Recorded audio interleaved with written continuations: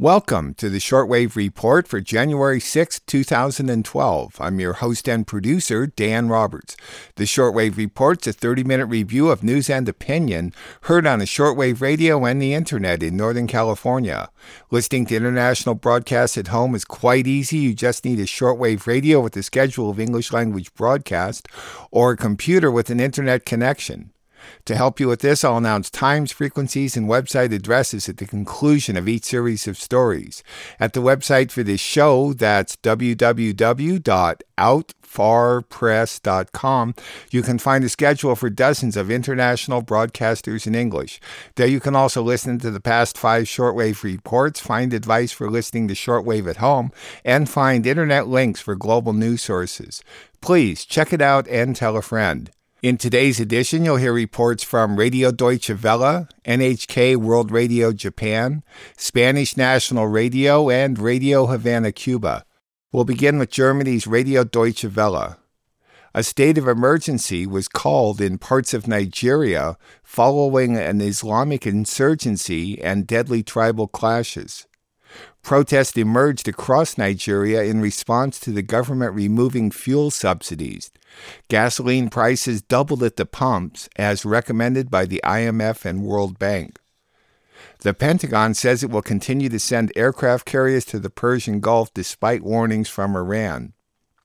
The South Korean president stated that he was hopeful that the new leader in the north, Kim Jong-un, could lead to better relations between the two states. Radio Deutsche Welle.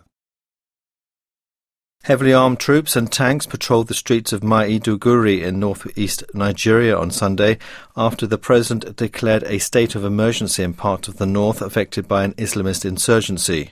President Goodluck Jonathan imposed the state of emergency on the northeast, the conflict-prone central city of Jos, and parts of Niger State near Abuja on Saturday, and closed the borders with Cameroon, Chad, and Niger in the northeast.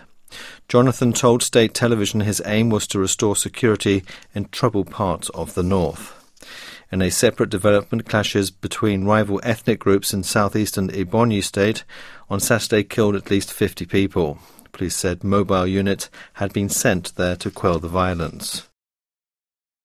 Fuel prices in Nigeria have more than doubled after the government removed subsidies in a sweeping economic reform, sparking condemnation by opposition leaders, unionists and local rights groups.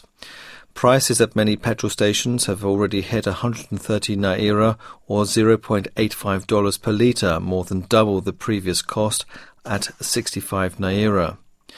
The move is part of an effort to curb government spending. Fuel subsidies cost President Goodluck Jonathan's administration more than $8 billion in 2011. The World Bank and International Monetary Fund, IMF, have suggested that developing countries remove fuel subsidies in order to cut reliance on fossil fuels and to be better placed to adapt to climate change. Nigeria braces for more protests over soaring petrol prices as demonstrations are set to spread to the oil-producing region of the Niger Delta and other states in the country.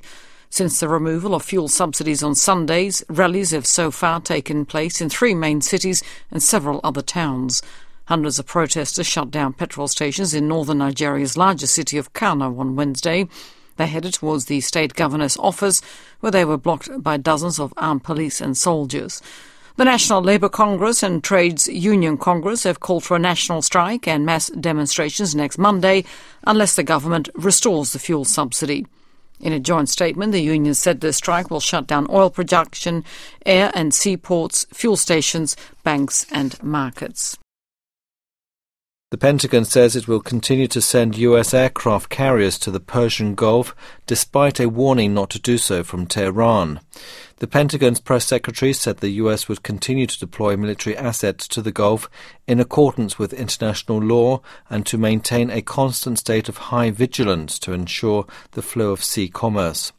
He was responding to a statement from the head of the Iranian army who threatened unspecified action if U.S. aircraft carriers returned to the region.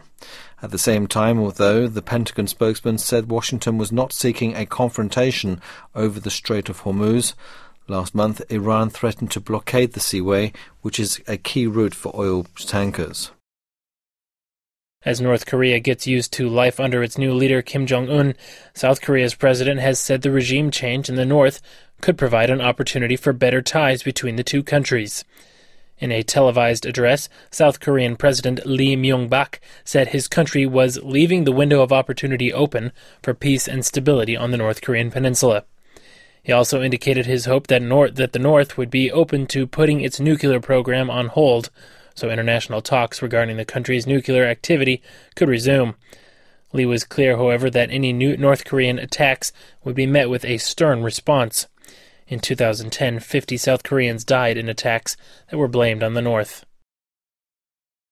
Those reports were from Germany's Radio Deutsche Welle, which may be heard at a combined audio-video website, mediacenter.dw-world.de. Next, NHK World Radio Japan. North Korea said bilateral ties with Japan were darkened by a lack of condolences for the death of Kim Jong-il. Insurance companies made record payouts last year on natural disasters. This record does not include claims following the nuclear disaster at Fukushima. The anti-whaling group Sea Shepherd began obstructing a Japanese whaling ship in the Antarctic on Wednesday. The mayor of another town in Fukushima Prefecture opposes the plan to store radioactive soil in his area. The head of Japan's nuclear safety agency is calling for more effort to gain public trust of the nuclear power industry. Toshiba has developed a mobile system to decontaminate areas affected by radiation leaks.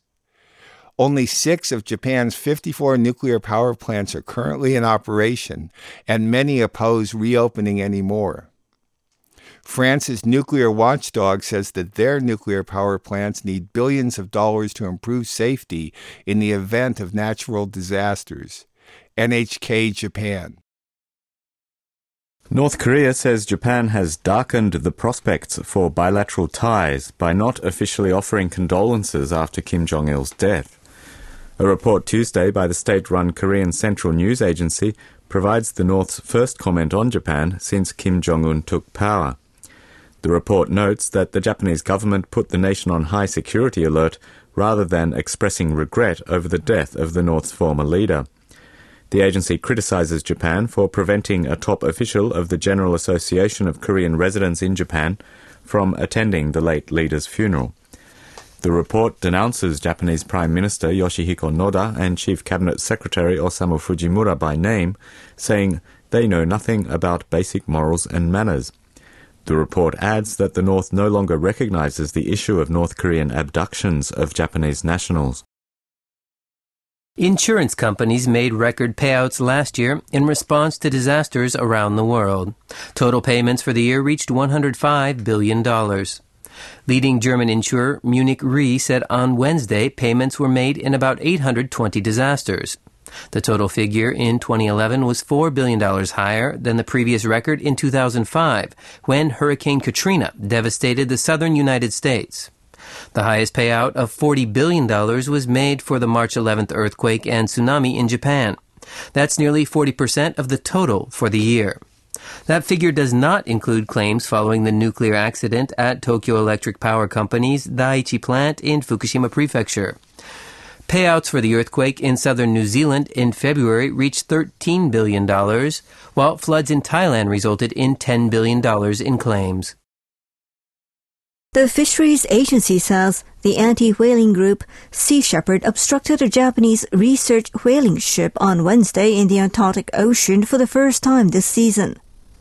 The agency says a small Sea Shepherd boat approached the Daisan Yushimaru. The anti-whalers then threw ropes and cables onto the sea to try to hinder the ship's movement. The ship issued warnings and then sprayed water onto the boat, but the Sea Shepherd crew continued their obstruction for over 5 hours. The Japanese ship reported no damage and no injuries from the incident. This season, a surveillance ship with Coast Guard officers aboard is escorting the whaling fleet at the request of the fisheries agency. The mayor of Futaba town in Fukushima Prefecture says he opposes the government's plan to build a facility for storing radioactive waste soil in Futaba County. Mayor Katsutaka Idogawa expressed for the first time his opposition to the facility in his New Year address to town employees on Wednesday. The mayor said he cannot accept the facility because town people who evacuated would not be able to return once it's built. The central government officially requested late last month that a temporary storage facility for radioactive waste soil be built in Futaba County. The county has 8 municipalities and it's also home to the Fukushima Daiichi nuclear power plant. The entirety of Futaba town is designated as a no-entry zone. The residents and the town office have been evacuated to a city in Saitama Prefecture north of Tokyo. The head of Japan's Nuclear Safety Agency has called for every possible effort to regain public trust in the government's energy policy. Hiroyuki Fukano said on Wednesday that he is deeply sorry for his agency was not able to prevent the nuclear accident at the Fukushima Daiichi power plant.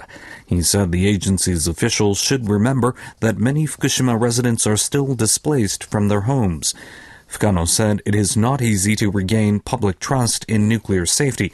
He added it has completely been undermined by the accident and the officials must go back to basics. The government agency launched 11 years ago will be united with the Nuclear Safety Commission and merged into a new nuclear safety body in April. The new body will face many challenges. The agency was heavily criticized in a government report on the nuclear accident released in December. The report said agency officials working on the emergency task force at the Fukushima plant evacuated in the initial stages of the accident. It also said the agency's collection and release of information was insufficient. Japanese electronics maker Toshiba has developed a mobile system to decontaminate areas affected by the accident at the Fukushima Daiichi nuclear plant. The communities will begin full-scale decontamination work based on a special law that took effect on Sunday. Toshiba says the equipment can remove up to 97% of the radioactive substances from 1.7 tons of contaminated soil and sludge per day. Toshiba and a Japanese machinery maker have also developed a system to extract residual low-level radioactive materials from water and reservoir and sewage systems. The two devices are based on technologies used to decontaminate the Fukushima plant.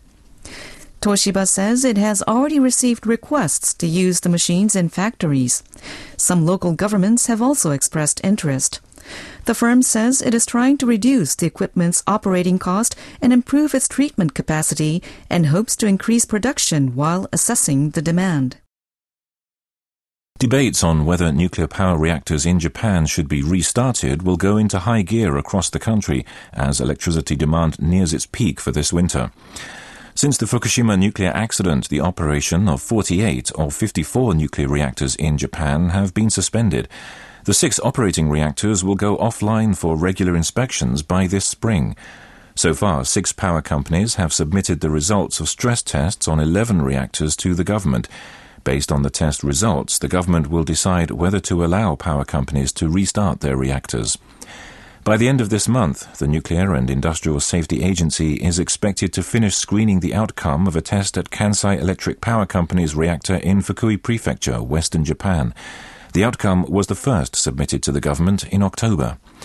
The agency also plans to invite experts from the International Atomic Energy Agency later this month to have them check its screening method to ensure transparency. But many local governments are cautious about restarting reactors. Some are voicing outright opposition to such moves. France's nuclear watchdog says the country's nuclear plants need billions of dollars to improve their safety in the event of natural disasters.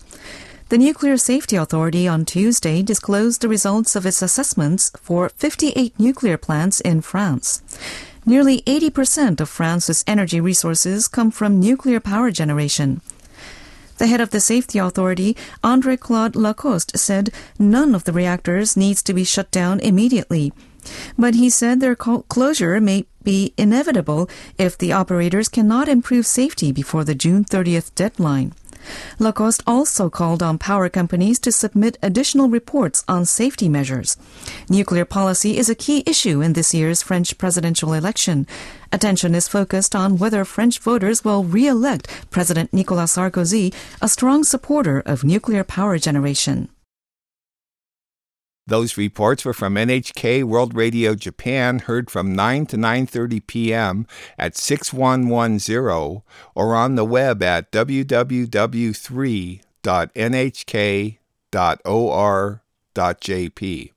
All the times I'm announcing are for Pacific Standard Time, so adjust them to your time zone.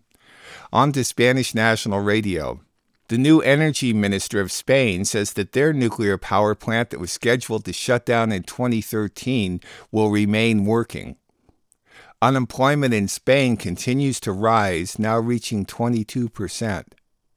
A government spokesperson in Greece says that the country may be forced to leave the Eurozone, while strikes continue to spread around the country. The Taliban are ready to set up a political office, possibly in Qatar, to speed negotiations to end the war in Afghanistan. A review of the Spanish press on the first of the new year. Spanish National Radio. The Energy Minister, José Manuel Soria, has said that he is in favor of extending the useful life of Spain's 8 nuclear power stations.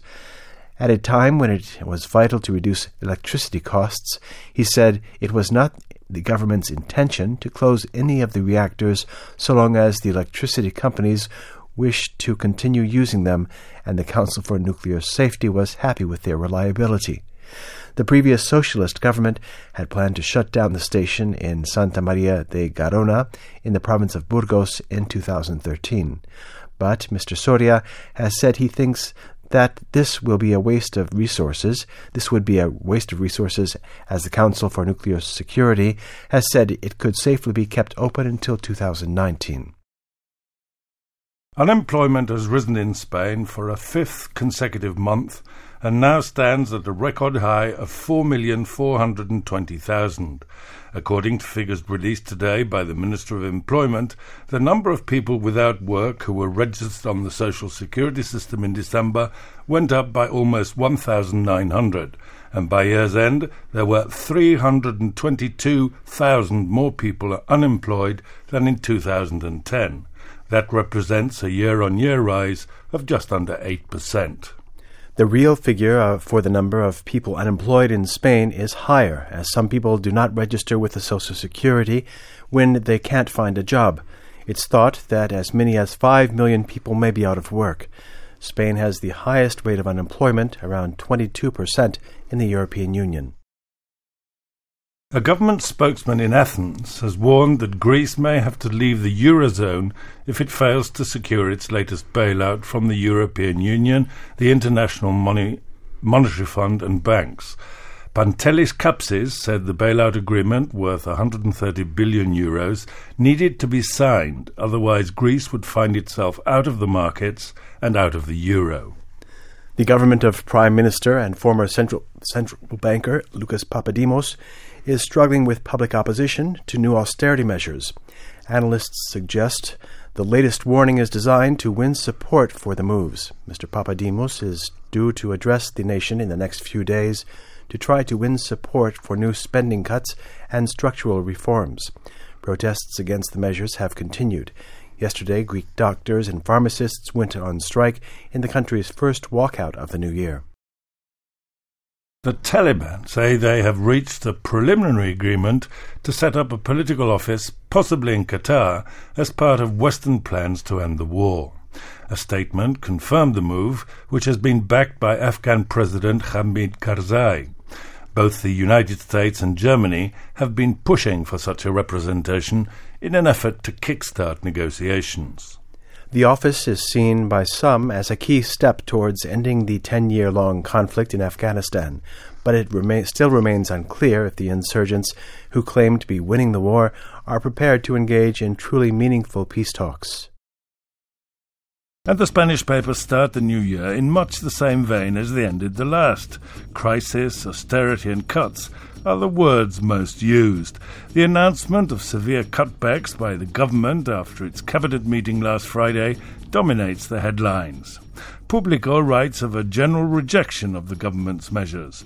2 weeks after coming to power, the left-wing paper says, Mariano Rajoy's cabinet stands alone in its defence of the cuts announced last Friday. The paper adds that all the opposition parties have given the thumbs down to the measures. El País says Mariano Rajoy broke his pre-election promise not to raise taxes because he feared yet another attack on Spain's debt premium. La Razón publishes a survey showing that a majority of Spaniards believe further cutbacks will be needed to combat the crisis. The poll, conducted by a company called NC Report, found that 72.3% of those questioned consider more austerity measures are inevitable, while only 20% believe the measures announced last Friday will be enough to see Spain through the crisis.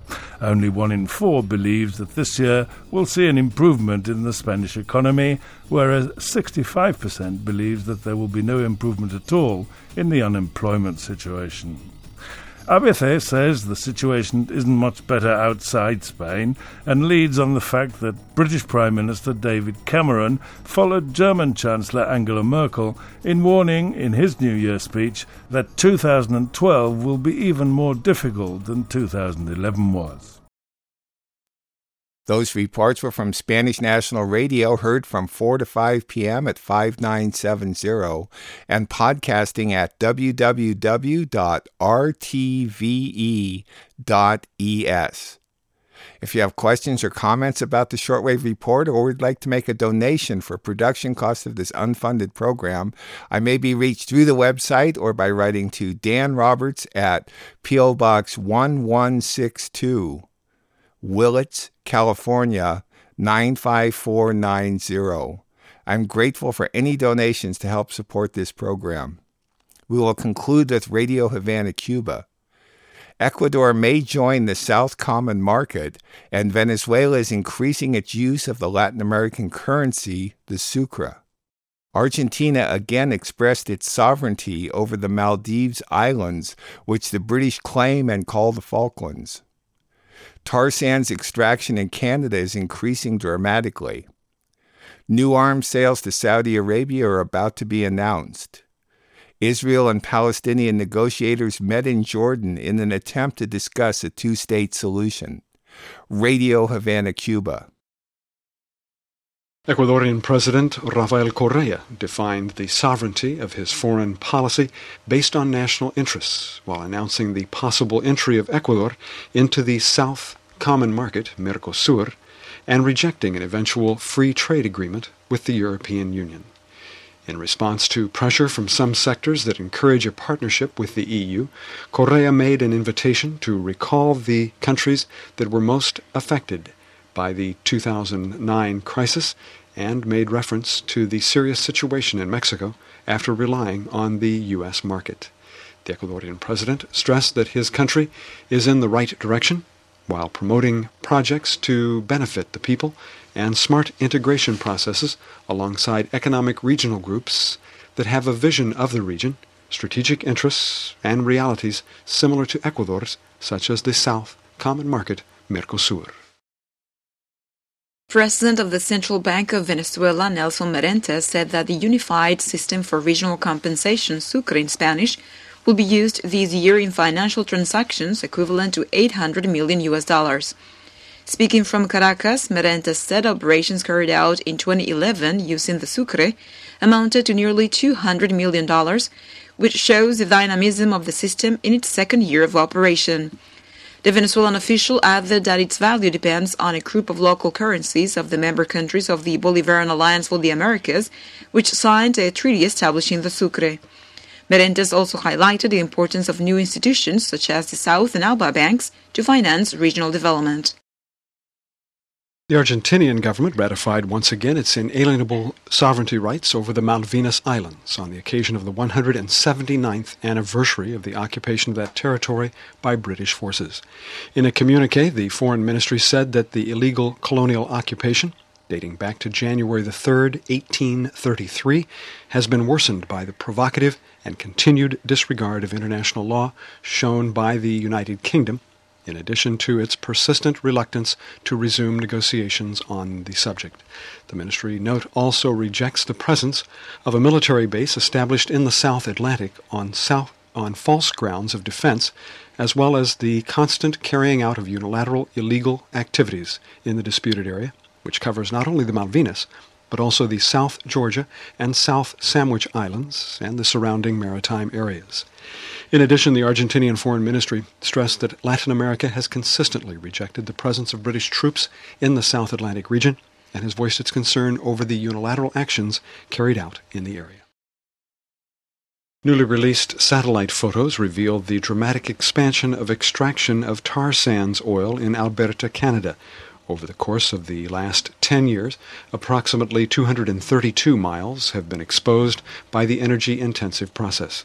According to Canada's Environmental Ministry, the expansion is expected to double in the next decade, which could result in the destruction of 740,000 acres of boreal forest and a 30% increase in carbon emissions. The Barack Obama administration is reportedly preparing to announce a new round of military sales to Saudi Arabia.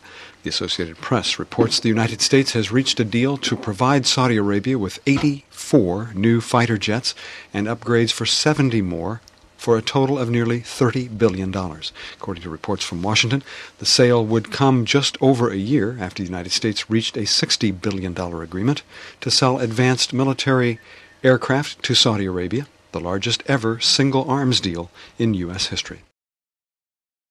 Israeli and Palestinian negotiators faced each other across the table in Amman on Tuesday for the first time in 16 months to discuss whether or not diplomatic negotiations will proceed. Chief Palestinian negotiator Saeb Erekat reiterated on Monday the Palestinian Authority demand for a full Israeli cessation of illegal construction in the settlements and East Jerusalem, and acceptance of the June 4, 1967 lines as the basis for a two-state solution, saying this would pave the way for the resumption of serious negotiations.